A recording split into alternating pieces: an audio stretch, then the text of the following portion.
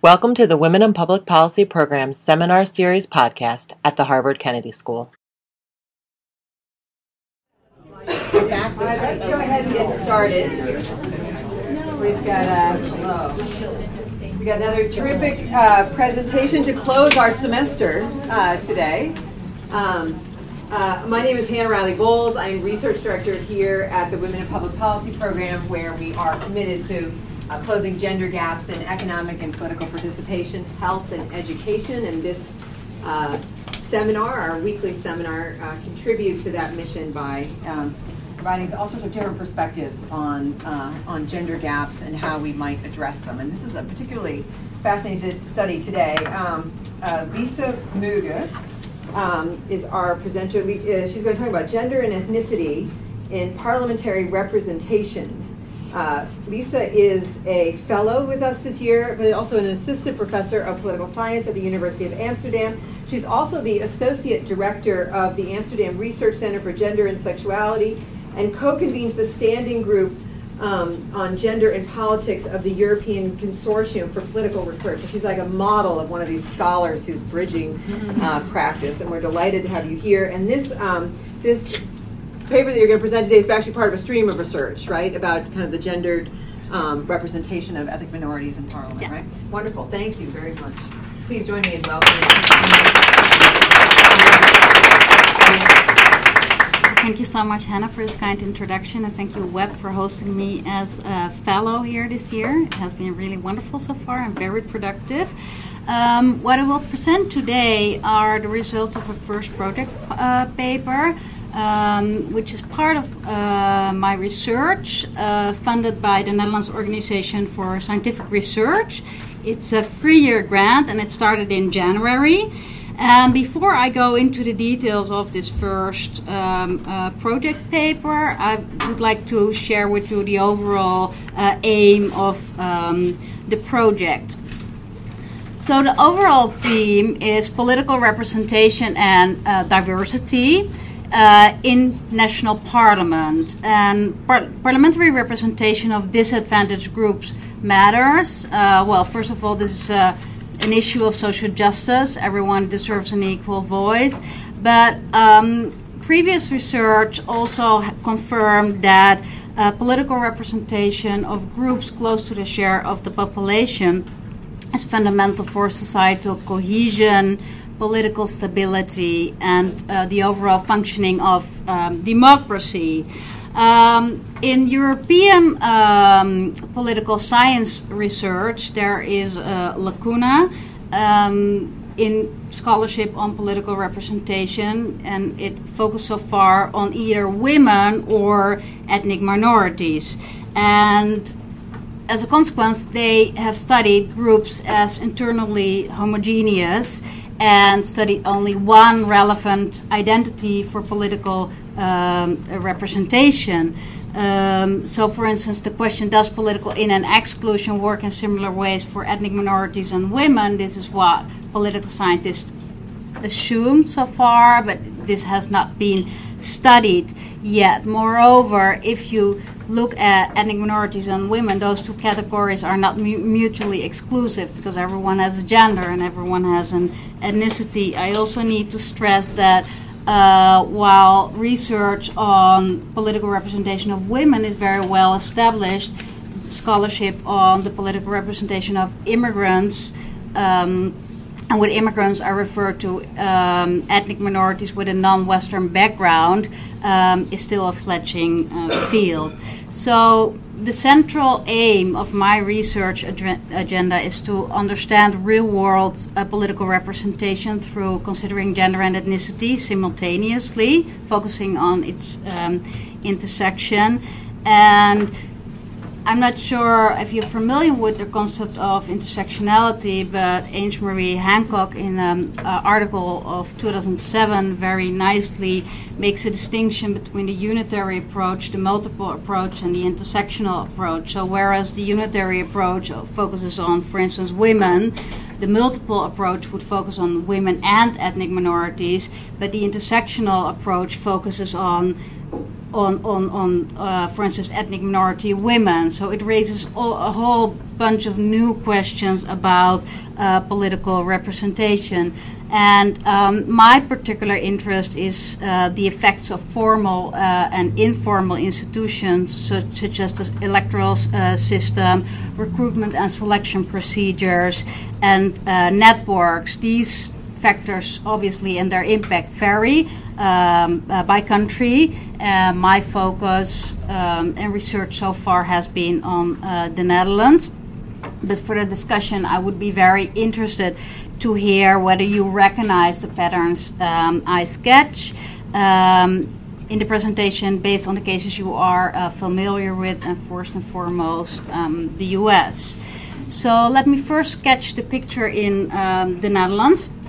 So if we look at figure 1, those are the number of ethnic majority members of Dutch Parliament per session, and I start in 1986 because that's the year in which the first ethnic minority person took office in Parliament.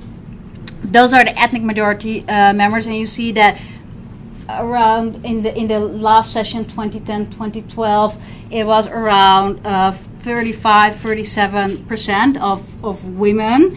But if we look at ethnic minorities of Dutch Parliament per session, you see that in the early years it was only men, but in the period between 1998 and 2010, the majority, almost 80% of all ethnic minority members of Parliament were women. And in the session 2010-2012, it was around 50%, and in the current session, it's also around 50%. So compared to ethnic majority, gender gaps in descriptive representation are smaller than among ethnic minority groups. What percentage of the total Parliament is made up by women?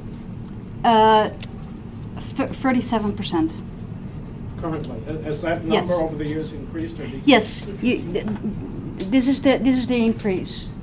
So in '86, Right. those were the women and those were the men. So the dark bar are men and the light gray bar are women. That's ethnic minority. I was wondering This is overall women. this is majority and this is minority. And overall now it's 37%. And overall, ethnic minorities make up 10% of Dutch Parliament. Thank you. The research questions of the overall research project are threefold. So I look at descriptive representation, which refers to the numbers of, for instance, women or other social groups in Parliament. And I look at substantive representation, which refers to the actual interest of particular groups. And the first question asks, how do institutions influence descriptive representation, such as the electoral system? The institutionalization of feminism and multiculturalism is important for this study. Civil society and candidate and selection procedures. And the second question asks, how does ethnic identity influence parliamentary work? So in other words, do ethnic minority MPs take up issues related to ethnic minority MPs? And this is an important question for two reasons. First of all, previous gender and politics scholarship has shown that women are, in some cases, more inclined to take up women's issues. But what I've seen so far in the Netherlands is that ethnic minority MPs are in a limbo, because on the one hand they're very attractive for parties because they appeal to an electorate to which parties otherwise don't have access to, but on the other hand parties want them to represent the whole electorate, so they're wary for an ethnic lobby. So the third question takes the interests as central unit of analysis and ask who claims to represent the interests of ethnic minority citizens, so regardless of ethnicity and regardless of gender. So I'm now just completed my research on the first question, and that's what I will be talking about in the remaining part of the presentation. And I will work on the third question during the spring term here at WEB, and I will tackle the second question when I get back in the Netherlands, because I will interview all ethnic minorities whoever had a seat in Parliament, and there are around 45 people. Can you just say, what's the difference between an ethnic majority and ethnic minority in MP? Ethnic majority are... Ethnic majority is just the dominant. The dominant. Okay. They're white people. And the ethnic minority part I'm focusing on are those ethnic minorities who have a non-Western immigrant background. And those groups are most politicized due to migration to the Netherlands. I also have just a question about your future research strategy. Are you going to restrict your interviews only to the minority MPs, or should you or could you include some majority MPs just for comparison reasons? Yes, what I've done and what I'll present as well is I've interviewed party elites, and those are the ethnic majorities, so the gatekeepers in recruitment and selection. But for the in-depth interviews, I will interview only the ethnic minorities. Yeah, but where I can, I will also compare with the ethnic majority, because it's important to see the differences. I have a question on the minorities. Do you disaggregate it for the different types of minorities, or you just lump it as one? That's a very good question. Later in the presentation, I will differentiate between minority groups. Okay.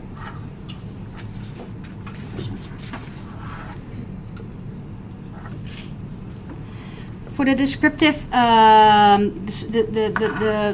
research on descriptive representation, I focused on political recruitment and selection, and this enables me to ask how are candidates chosen and cultivated for public office, and who gains political power and why. And scholars who study political recruitment and selection often make use of the so-called supply and demand model, which is developed by Pippa Norris and Johnny Lewandowski in 1995. And demand-side explanation assume that selectors choose candidates for qualities such as political experience and educational background, and supply-side explanations highlight the factors determining the supply of qualified and willing applicants who wish to and are available for pursuing a political career. And feminist scholars more recently proposed a revised theory of the supply and demand model, and emphasized how political recruitment and selection is nested in formal and informal institutions. For instance, the regulation of diversity within parties and the influence of informal networks. And my approach is to intersectionalize the supply and demand model and to distinguish between different identities. In a very recent paper, Muna Lina-Krug and Pippa Norris broke down the selection and recruitment process into 3 transition phases. And they are all related, and the first phase refers to the transition from citizens who are eligible to run for office to available aspirants. And aspirants are those citizens that must believe that they're qualified to run for office, and that they have the resources to run for office. And the supply of aspirants depends on social structures such as levels of education and employment. The second transition phase runs from aspirants to nominees for political office. So what matters in this phase are gatekeepers, existing networks of civil society, but also quotas and, for instance, Target play an important role in this transition phase, and training programs like the Oval Office, which is developed here at WEB.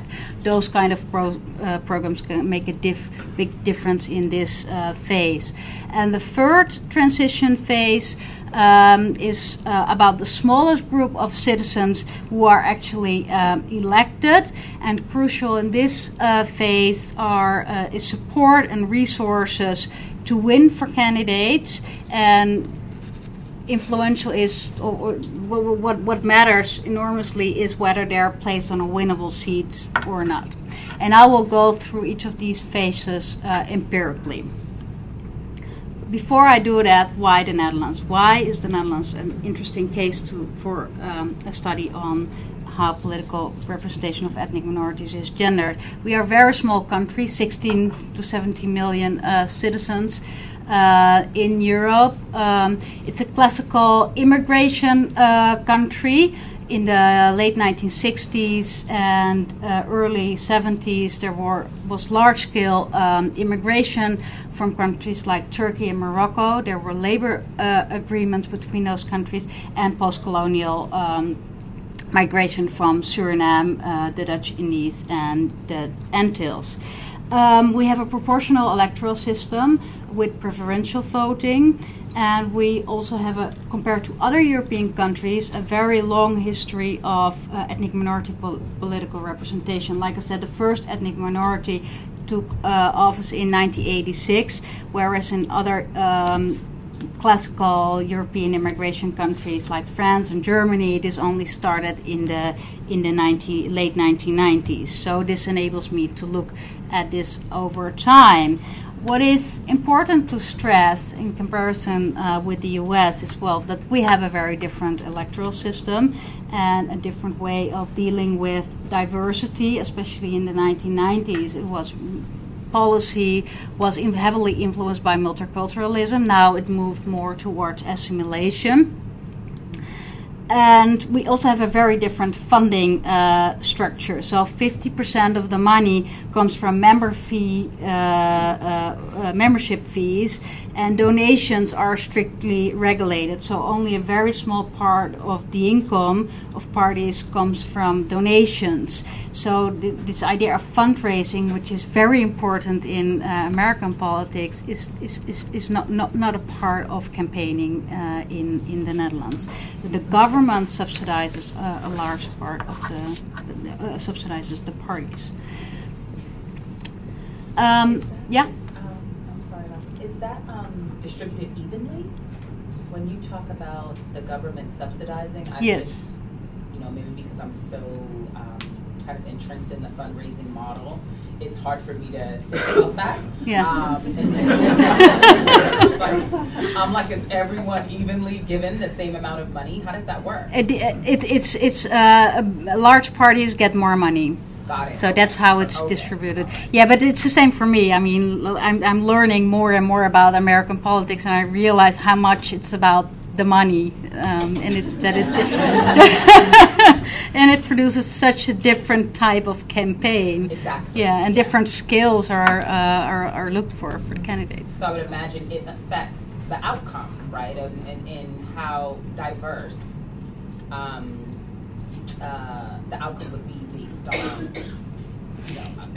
That's what I'm thinking about. Like, wow, if there was a system where everyone got the same amount of money, it would look totally different than it does right now. But no, I'm sorry. Just one background question. You're looking back about 30 years or almost 30 years. Yes. And has your minority population been fairly stable, at least demographically, in those 30 years, or has that also evolved? Well, I will get to the types of groups later in the presentation, but the largest groups arrived in the late 1960s and early 1970s, and then there's continuous immigration. There's family reunification and family formation. So it is continuous, but the large groups, the Turks, Moroccans, Surinamese, and Antillians, they remain the largest immigrant groups. Okay, so the data I'm using are based on 16 in-depth interviews with party elites, so people who are in charge of recruitment and selection, but also the chairs of the women's sections and the chairs or the former chairs of the ethnic minority sections. So what are these sections? Those are organizations affiliated with the party. So I will. So a political party has one section for women and one section for minorities. Some parties do. I will show you a table. Like it depends on the ideology of the party. Some parties do have women's sections, others don't. I've analyzed party documents to trace how their recruitment and selection procedures and how they regulate diversity. I've looked with the help of an assistant to the candidates list of 9 elections from 86 to 2012, and I've analyzed data on preferential voting for the last elections for 2012 for Turks and Moroccans. So if we look at the first transition phase from eligibility to aspirant, the main criteria is, of course, having Dutch nationality, and there has been an enormous increase of ethnic minorities who naturalized in the 1990s, especially among Turks and Moroccans, because nationality has not been an issue for the post-colonial groups because they already had Dutch nationality. If we look at the educational level, in 2012, 52% of the ethnic majority enrolled in BA programs were women, and of the ethnic minority population, the gender imbalance was even larger. 54% of all first-year BA students who were ethnic minorities were women. So this is a pretty high percentage. On the labor market, ethnic minorities are disadvantaged compared to ethnic majorities. Around 51% of ethnic minority women, are active on the labor market compared to 64% of the ethnic majority, and it's around 67% of the ethnic minority men are active on the labor market compared to 80% of the ethnic majority. If we look at If we look at the level of political participation, the data is not perfect. We only have data for the local elections, and it's not differentiated for gender. But what is interesting to see is that the turnout on average is a little bit lower of ethnic minorities compared to ethnic majorities. Around 47% of the ethnic majorities vote compared to 57% of the ethnic majority. But differences between ethnic minorities are striking. Turkish and Moroccans, their turnout is close to the ethnic majority, around 57%, but it's very low among Surinamese and Antilleans, around 26% and 80%. So overall, we can see that the pool is getting bigger, but the differences between ethnic groups are large. So if we look at the second transition phase from aspirant to candidate, what matters in this phase is how diversity is regulated. What matters is whether identity networks such as women's sections or ethnic minority sections are available, their impact, and whether there are quotas or targets. In the Netherlands, we do not have legislated quota. So some parties, and I will get to that in the next slide, implemented voluntary targets, but we have no quota. If we look at this table, we see those are the parties, and those are the party families. So the ideology from Social Democrats to Green Left, Christian Democrats, Liberals, right-wing populists, and Socialists. And this column over here, women, indicates whether they have a women's section. Ethnic minorities column indicates whether they have a section for ethnic minorities. And the last column is an interesting one because that's whether they have or had a section for what they called in the 1990s, under influence of multiculturalism, black, migrant, or refugee women's section. And especially within the Social Democratic Party, they had a very, very strong women's movement. And the Social Democratic feminists, they started this women's section in the 1970s. In 1980, on request of the party, working group for ethnic minorities was established, but it was mainly to advise the party on issues related to ethnic minorities. They had no standing whatsoever, and it frustrated them. I've talked to them. And in 1996, on request of the party, a multi-ethnic women's network was established. They were highly institutionalized. They were close to the party leadership. They were extremely well organized. They were huge, and at a certain point, they even, I think for a period of 10 years, they even replaced the normal or the mainstream or white, if you will, women's section. And most of the ethnic minority MPs who represented the Social Democratic Party in Parliament have been affiliated with this section. So they have been incredibly influential. Also in nominating and lobbying for candidates. The Green Left has been established in the 1990s, and they also established a women's section then. They also have an ethnic minority network, but they're not so active. The Christian Democratic Party had an ethnic minority network in the, it was established just after the women's section in the 1980s.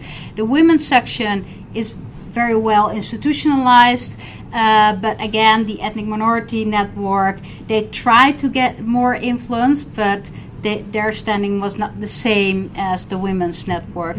They also had a working group for black migrant and refugee women. They looked at the Social Democratic Party and they saw how successful they were, that they established the same kind of working group. It was closely related to the women's section, but they have not been so active and so influential as the network within the Social Democratic Party. Within this is a small Christian Democratic Party, the Christian Union. They had a women's section. And they also had a section for multi-ethnic Christians. They were small. They have not been very influential, but still, and they dissolved 2 years ago. The two liberal parties. One, they don't. The D66, they don't believe in separate section. It's not part of their ideology. So it's what they call man's, women's human rights organization. And the Liberal Party, the big, large Liberal Party, also has a women's section started in the late 1970s. But the Liberals, they don't believe in affirmative action. So the women's sections do not have, they're not highly institutionalized within the party, not as within the Social Democratic Party or in the Green Party. So if we look at Can you tell us what you mean when you say these sections are institutionalized? what I mean is that they have, for instance, they are represented in the party board, or that they are represented in selection committees, and that they're formalized in a way. It's about that they have a formalized voice in the party. Are they created by the bylaws? Is the structure formalized, or Does the party create them, or does the party tolerate them at different levels and allow them access into the governance, or are they created by the bylaws of the party? Well, the women, the ethnic minority sections, they were all created on request of the party, but their standing, as, except for the Social Democratic Party, was mainly informal. So they gave informal advice. They did not have a representative within the party board, whereas the women's sections do. They sit at the table, but the ethnic minorities sections, they don't sit at the table, except for this multi-ethnic women's network within the Social Democratic Party. Well, if we look at the different party families, we see that. Let me check that. The Social Democratic Party, they had this very well institutionalized women's section, and their gender progressiveness, if you will, it's spilled over to include ethnic minorities, and the women's section has been also very influential to lobby for a target for 50% women. For a long time, they used the so-called zipper model on lists of it should be one woman and one man on the list. And recently, they changed it into cohorts of 6. So 6 candidates of the 6 candidates, 50% should be women. What we see here is that the parties who have been more open to identity networks, that those identity networks of women and ethnic minorities, that they also lobbied for other forms of diversity, but that they also lobbied for targets. And there's a target in the Social Democratic Party for gender, for the Green Left, and for the Christian Democratic Party. But what we don't see, although some parties, like the First Free, do state that they think that ethnic minorities should be represented equal to the share of the population, no party implemented a tool or a target. So they state that it's important to them and it's in their party documents, but they will not institutionalize this. And with gender within the Social Democratic Party and the Green Left, around 50% of the MPs in Parliament are women, so they really follow up on gender. But within the Christian Democratic, Christian Democratic Party, for instance, it's less. So it's more like it's something what we hope, but only if they are available. So the chair of the women's section, for instance, told me that she has these lists ready next to her telephone, and she's calling all the time to supply the party with names of potential candidates. So I'm guessing from this, and you're telling us that 30% of the parliament is women, that the Christian Democrats dominate the parliament. Are they who's sort of the majority party in the parliament? It depends. I'm looking at it over time. Now it's the Liberal Party. Oh, really? Yeah, and before it was the Christian Democratic Party, and before it was the Social Democratic Party. So it's changed. It's different episodes. Just for me to understand how this is working, is it correct to say that there's some sort of quota for party lists? I mean, you talked about the zipper system. It sounds like it's 50-50. Yes. So is that true for all parties? No, it's only the Social Democratic Party. Uh-huh. Yeah. So they have quotas. So only they have quotas, and then but many more have targets. Or the representation of targets. Is that what this gender column is targets? I think that's targets. This is. It's not a target, it's their aim. It's what they express in their party documents. So they say, well, we think that 50% of all MPs should be represented in Parliament. But then the question is, what do they do about it? So only the Social Democratic Party, they introduced this zipper model and they changed this for this cohort model. So there's a difference between expressing this aim and really implementing a tool. And it's all voluntary, so it's not legislative quota. So if we look at ethnic minority candidates on a winnable seat, we see that 6% of all candidates in all election years were ethnic minorities. I did not find over all years a difference between man and female. The percentages on a winnable seat, but on average, and I also made a distinction between a gray position on the list and an unwinnable position on the list. So winnable is defined as calculated as the number of seats a party had the session before. Gray is half of that, plus the seats a party had in the session before, and unwinnable is the rest.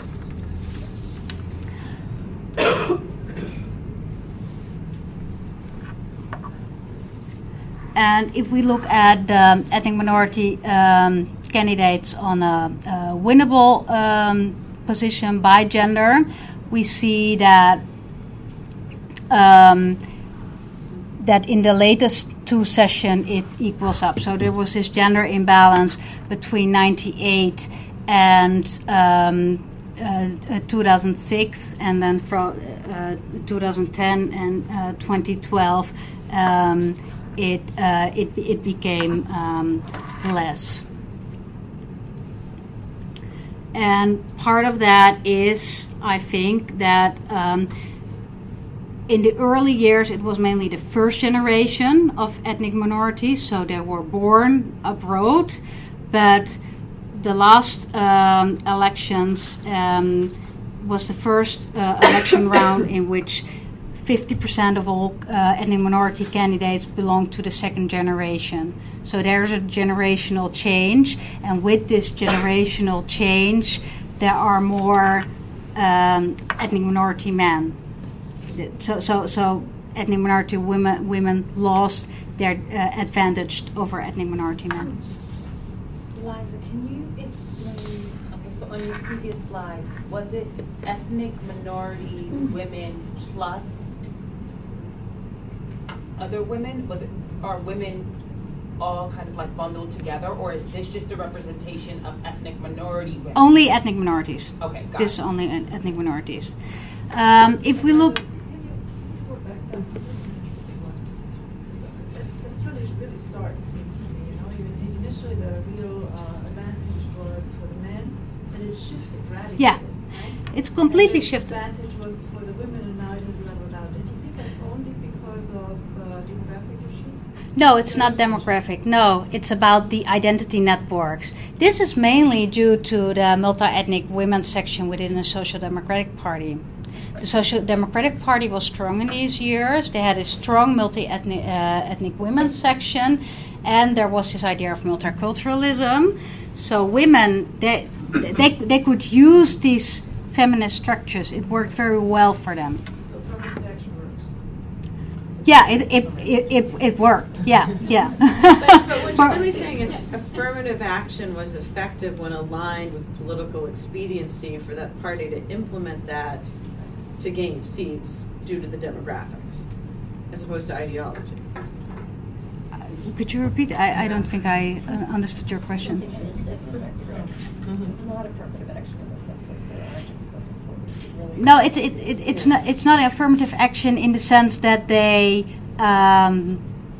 it's not the a Social Democratic Party's multi-ethnic unit. yes. I believe you're telling us that the party was strong. Yes. That the party viewed this as a benefit to them because of the demographic, that by having minority women, they felt that putting women in winnable seats who were ethnic minorities, they would then win those seats. They felt it was good politics.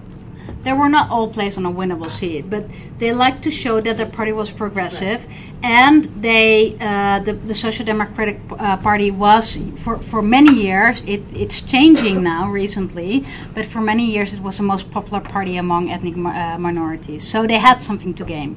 Absolutely. Which is what I'm saying. Yeah.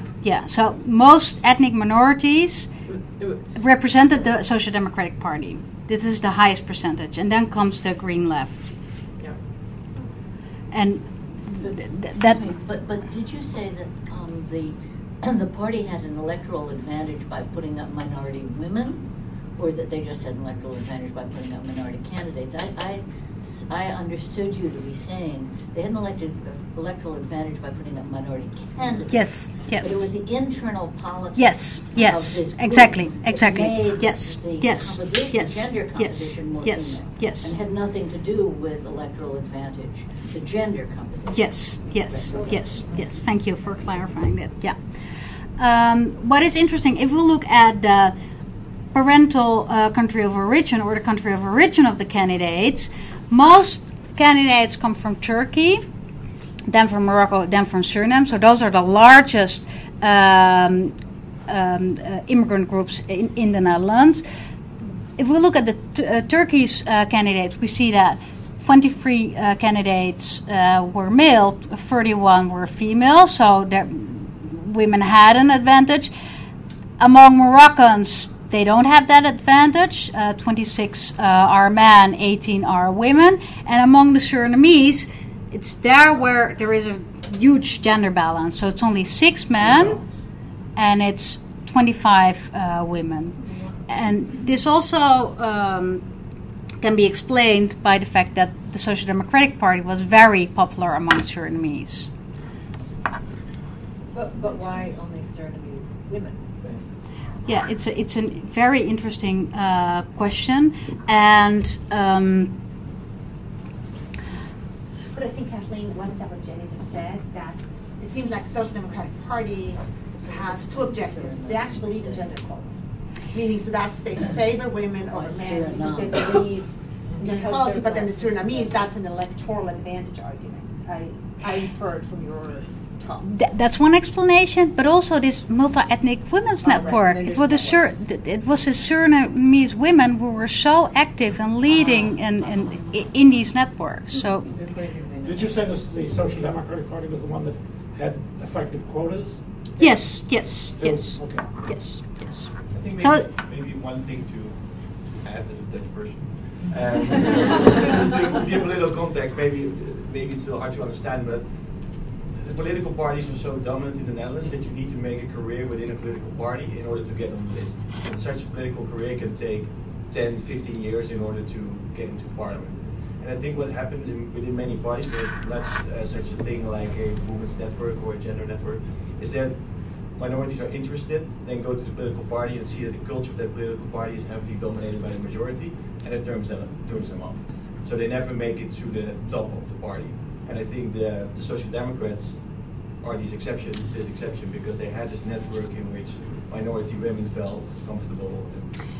Yeah, and overall recruitment and also nominating, it happens within those networks. Those networks are incredibly important for identifying potential candidates and grooming candidates for office, but also lobbying for a winnable position on the list. And the impact or the success in this lobbying depends on their level of institutionalization. So within the Social Democratic Party, they were highly institutionalized, but not in other parties. Yes. Is there anything that's somewhat institutionalized to reach younger generations of when you're in schools? How do these networks tie back to school systems and kind of groom the next generations to think they can even have these kinds of roles? You mean if you think in terms of the supply of candidates? Well, the overall climate has changed so much. So multiculturalism doesn't dominate policy regarding immigrants and ethnic minorities anymore. And those networks, those specific networks for ethnic minority women, they don't exist anymore. But overall, I think what is important is that we have role models in Parliament and many women, and I believe that makes a difference. This is not your primary question, but obviously in Europe and many other parts of the world, this question of is it quotas or is it networks is a big question. And your numbers are small, but given that the networks were introduced at different times and the quotas were that quota was only one, you told me, is also probably not introduced at the same time. Maybe it is at the same time. If it's exactly the same time, you can't look at it. But I'm wondering whether the time of introduction could help you shed some light on that big question that is out there, where some argue just put, enable women to succeed, put networks in and everything will take care of itself, and others say, no, we need quotas.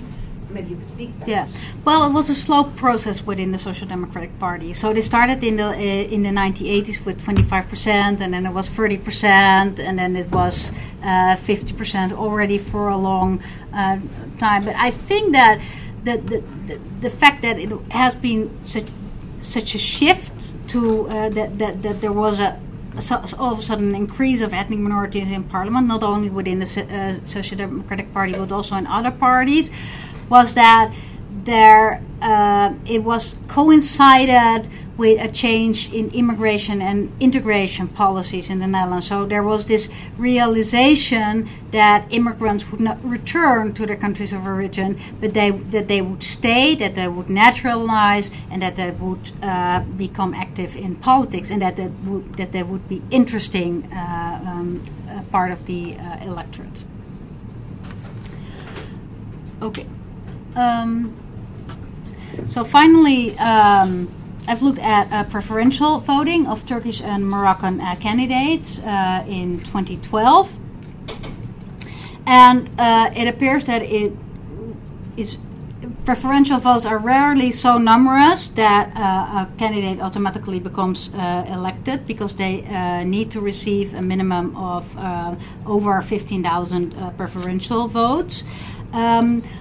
But what we do see is that you need to explain what a preferential vote is to the American audience. Okay, so we have 150 seats in Dutch Parliament, and so there are lists, and the order of the list determines who gets a seat in Parliament. So the order is predetermined. And do you have a question? Is the country divided up into legislative districts, and each district? No. So the whole country elects the whole. Right. So you have persons, a list with one until 50 candidates for each party. Well, it depends. Large parties have a larger list, and small parties have a smaller list. So how many candidates does each voter has what kind of choice? You got to elect one person. Oh, you only elect one person. Okay. But that is the preferential vote. Yeah, that's the preferential vote. So you could vote for, if you think, well, I would like to vote for a woman, for instance, and this particular woman, and she's on number 15, you cross 15. If that woman on number 15 gets a lot of votes, over 15,000. 15,000, yeah. Okay. So this doesn't happen so often. But what does happen is that preferential voting, that it changes the order of the list. The next time. No. Yes. So after the election results. And you can either choose a party, or you can do a preferential vote. No, it's the same. So you have a list per party, and you vote for a party, and within that list for the party, you can opt for a candidate. But you don't have to. You have to. Yeah. You have no choice. You cannot just vote for a party. You have to select a candidate. And at the same time, you are selecting your party. Yeah, exactly. So it's but then the order is not all that important. The order is very important. It's very important because it determines who gets a seat in parliament. So the number one always gets a seat in parliament. Preferential voting starts to matter in between the winnable and the gray position. So people who are not on a completely safe position on the list. That's where preferential voting can make a difference. But it doesn't happen so often because you need to gain a lot of votes to become automatically... and the party determines the rank order. Yes, so what happens is that members can apply to a selection committee, and then the parties, they design a list and with order, but on the party congress, the members have to vote, so they have to confirm the order. But the party predetermines the order, and sometimes there are changes made due to lobbying of identity sections, but the party still is very, very important. It has become more democratic over the years, but the party still is very important in determining the position on the list. So I've looked at preferential votes gained by Moroccan and Turkish candidates, and the majority of the candidates received preferential votes. None of them became automatically elected. So ethnic minority voters in the Netherlands, they favored an ethnic minority candidate, but this is declining. So ethnic minorities are starting to vote also for ethnic majority candidates.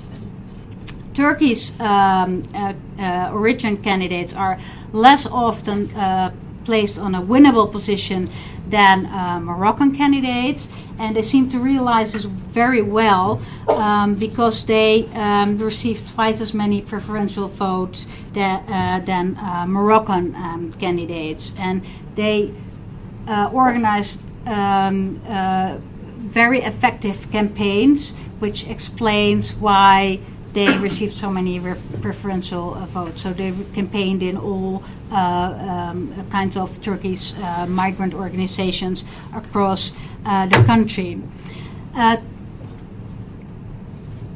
Both Turkish men and Moroccan men, they received more preferential votes than Turkish and Moroccan women. And this can be explained by the fact that these candidates, they campaigned within migrant organizations, and those migrant organizations are male-dominated. So consequently, they receive less votes. There has been an exception in 2006. That's a Turkish origin candidate for the Liberal Party, Fatma Koşar Kaya.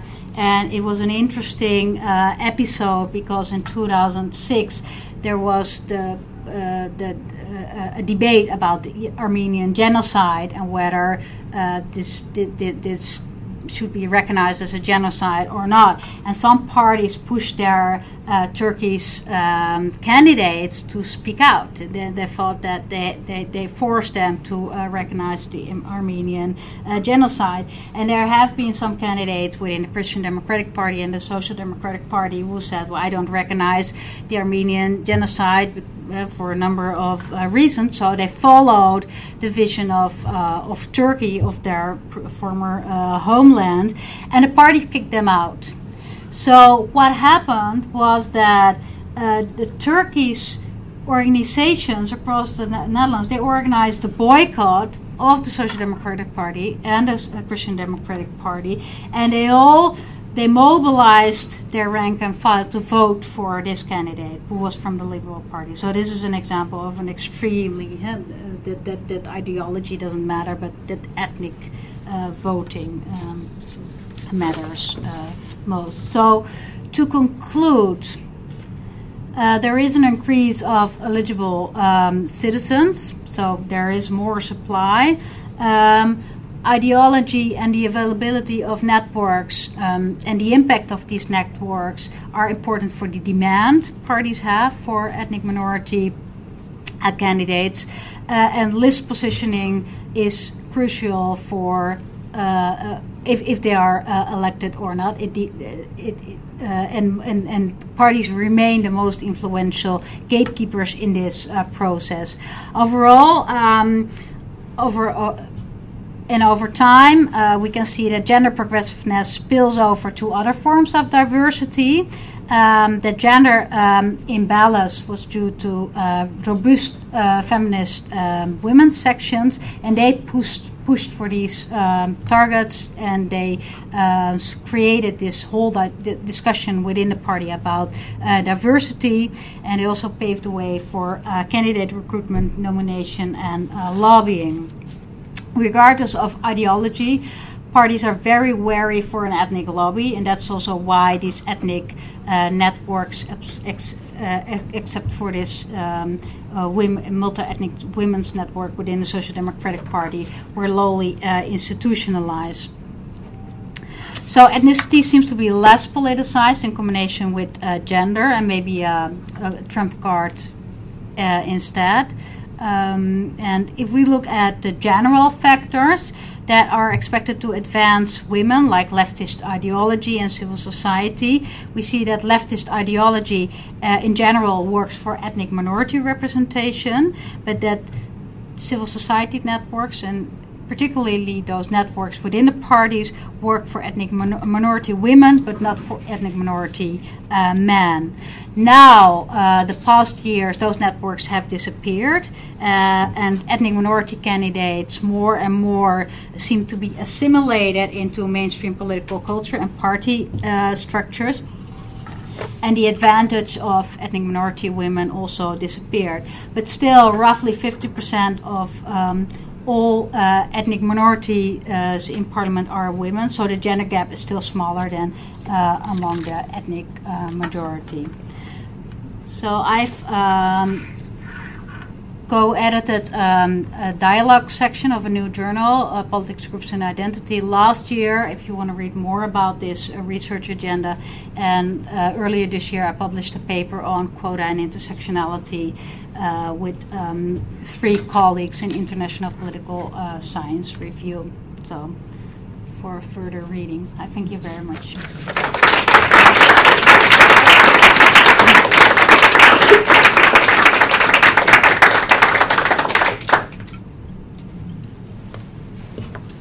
Well, a lot of your story seems to depend on this feminist refugee migrant network. Mm-hmm. And so could you tell us a little bit more about how it emerged, why the Surinese women were so prominent in it? Was it just an accident, or were there some structural causes to it? And then a little bit more about why it disappeared. You said, well, multiculturalism was kind of passé. Mm-hmm.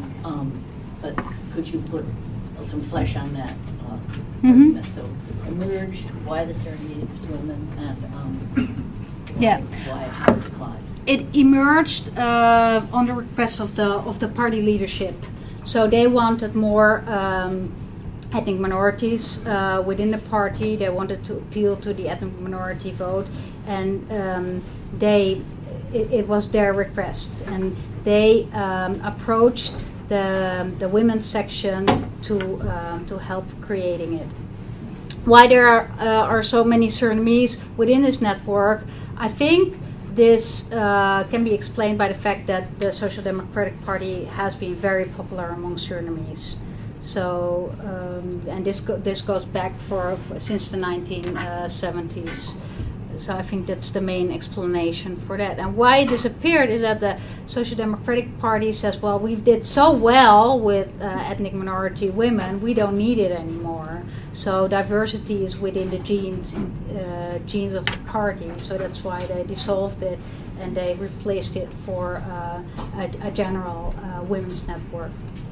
So both the emergence and the decline you attribute pretty much completely to the party leadership itself. Yes. No autonomous forces in the society, no kind of feminist movements, or nothing.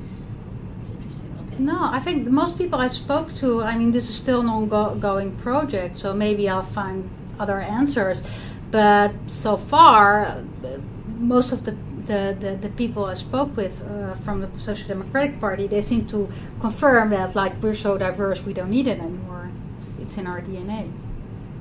I think the extreme right has become pretty popular and also had a big influence on the whole political system in the Netherlands.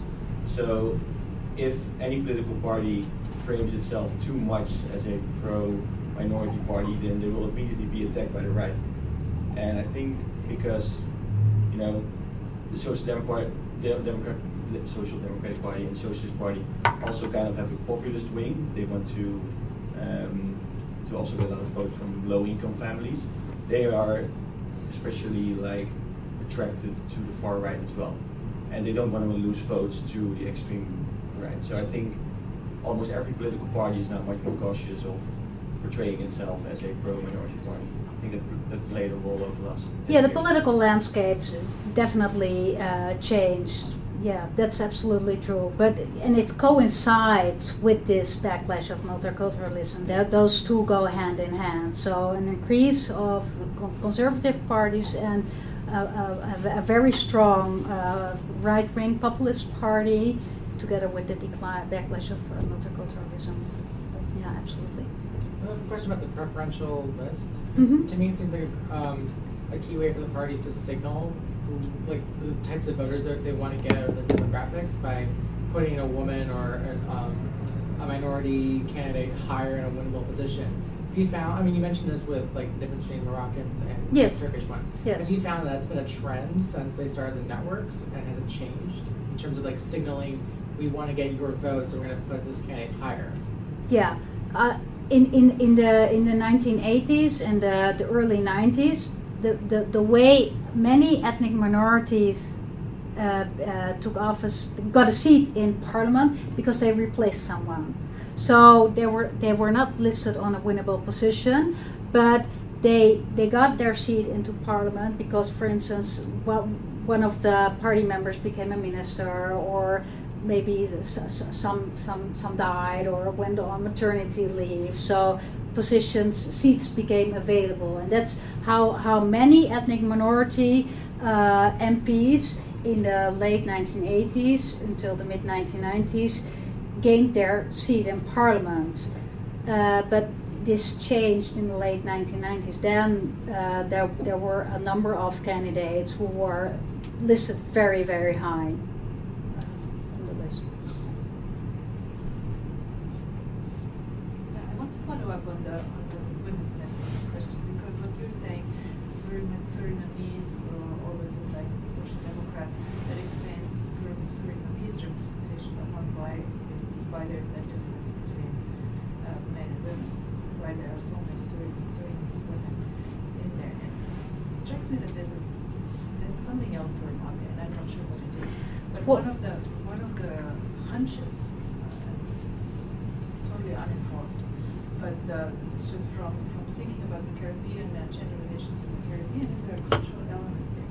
Because in the Caribbean you have this, the Caribbean has always been different in terms of gender relations. You have disproportionate female-headed households. Women are much more prominent in some of the political scenarios in the Caribbean than in the U.S. So, is that something that's worth exploring?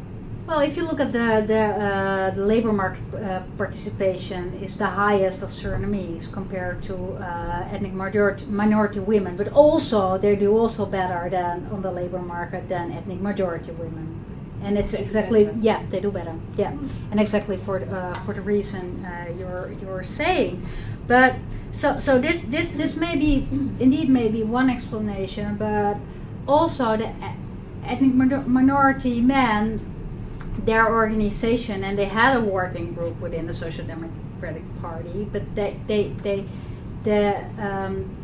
tried to influence the party. They tried to sit at the table. They tried to be represented within the leadership, but they didn't manage.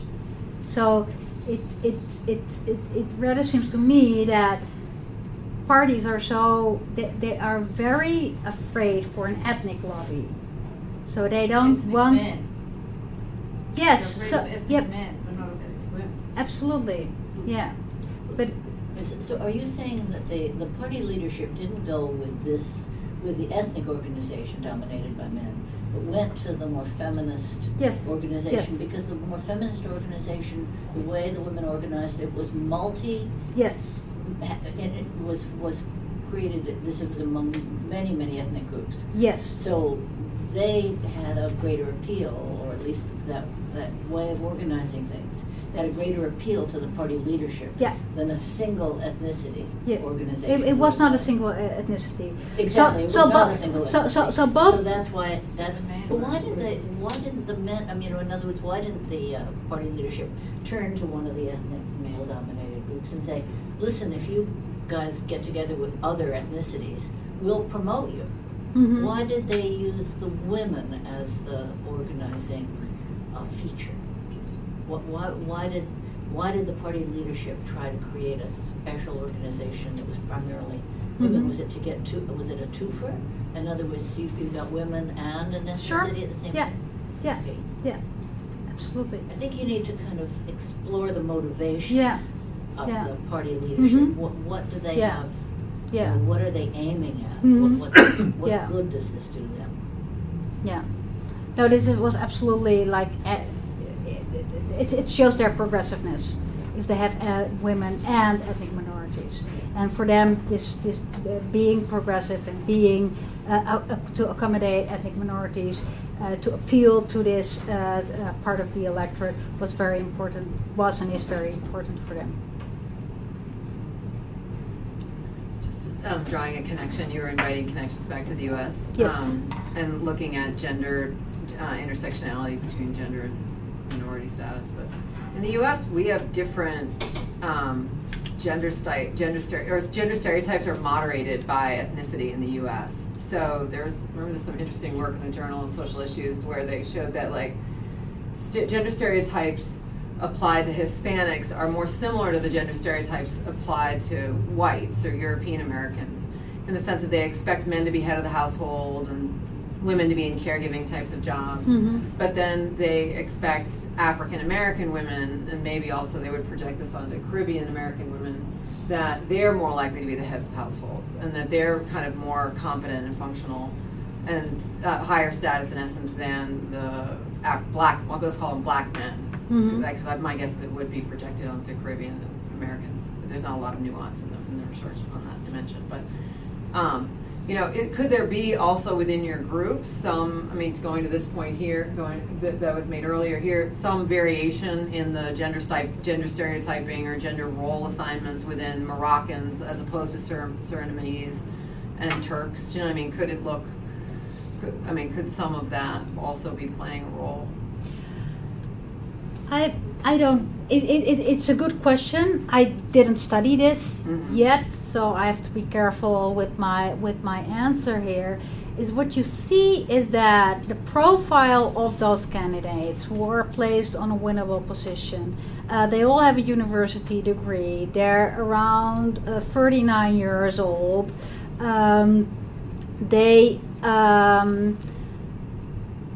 They are, in that sense, their profile is very, it's almost the same as ethnic majority candidates. So in that sense, they don't differ so much. But you might be able to get at Hannah's question if you differentiate, if you do what you just described by your three phases. Mm-hmm. What does the supply look like in the first place? We have all these educated Mm-hmm. and in the workforce Surinamese women. That, when do we see the drop off? Is it the selection phase? Is it at the eligibility phase? So is it pipeline argument, or is it this stereotype they're not selected? But I think you could do that by phase maybe and get some sense of when do the differences emerge. Yeah. And you talked kind of globally about the gendering, but my recollection from your slide where you had the thing is that it was really the Surinamese women, Surinamese candidates who were really out of whack, and then there was a little bit more. Maybe it was competitive, or with the Moroccan and the Turkish examples were sort of comparable with the majority. What you referring to as ethnic majority. The other thing that's probably really interesting to break. I don't really understand. Are more or less most of these people? It'd be kind of cool if you presented your data where your bars also showed party. Because you present, so it's really hard to tell to what extent this effect, you're telling us this is mostly social democrat, but it'd it'd be really cool if somebody could look, if you look at the charts and actually see, eyeball where this is coming from. Yeah. So it seems like. Yeah, I have figures by party in another paper. Yeah, I have the data. Yeah, to visualize that. Just a quick question: is the decline or the dissolving of the ethnic minority women's network in the Social Democratic Party, is that correlated with their diminishment in the elections more recently, like in their decline in national power? Yes. Well, it's a good point. Just getting at the cause of, fine-tuning the causality of it. Then there's a story that could be made that, look, we're declining in power here. We have to change this ethnic argument. It's actually the opposite of what you said. The ethnic card is not working anymore. Right? You said they sort of thought it was working, let's decline it. The opposite story would be rise of the right. It's not working. It's a waste of our time. It's actually, putting more people against us. So let's dissolve it, paint ourselves something else. I mean, maybe they gave that story to the women, that you guys did so well, let's dissolve it. But the reality is, if they're trying to be a competitive national party, and they lost power. Yeah, absolutely. The party shrank. But I've also looked at sizes of parties. So you intuitively, when I started this research, I thought, well, the big parties, they are probably more diverse than the small parties, but that's not the case. So the Green Left is a very small party, but they're extremely diverse. And also the Liberal Party is also a small party, but it's also pretty diverse if you look at the ethnic background of the candidates. I can imagine, I don't know when this happened, this dissolvement of this ethnic committee, but the Social Democrats, they were pretty big in the last election. They became second, almost won the elections. So I think they got the, I don't know what percent of the minority votes they got, but I can imagine it's way more than 50%. Like all minorities vote for the Social Democratic Party. So again, not anymore. No, not anymore. There's a change. So. Especially in the 1990s, ethnic minorities were more inclined to vote for ethnic minorities, but the numbers are dropping. Very recently, I think, right? Or is this something that happened over the last 10 years? The past two elections, I think. Yeah. Sorry, you had a question? Yes. I was wondering how you frame one of the things you said at the very beginning about educational level, right? Where there's actually ethnic minority women are marked by a higher educational level than ethnic minority men, and it's quite a marked difference, right? Yes. I was wondering how that ties in with the whole story, because I understand very much from your presentation that really the significant factor here are the networks within the parties. Yes. But still, I was wondering maybe that also ties in with the question what you were saying about stereotypes, because speaking from the Belgian situation, the stereotype about some of the ethnic minority men is really it's a lost generation. Yes. Dropouts from the school, lost generation. And the stereotype about the ethnic minority women is like they focused on their studies and they're smart and they're out there. So even though it's the networks that were the important factor, these stereotypes circulate, right? So how do you tie that in? Yeah, so educational level, it increases the supply of potential aspirants. If we look at the stereotypes, this is something I need to study more. But what I'm seeing so far is that especially first generation of ethnic minority men, and especially those with a Muslim background, that they have difficulties to get into parliament, because the second generation does much better. And this second generation of ethnic minority men, they're less tied to all these migrant organizations. So first generation men, they dominate these migrant organizations, but women were not part of that leadership. But the second generation, they're more assimilated. So they became more white. They showed less ethnic identification. This is fascinating. Thank you so much.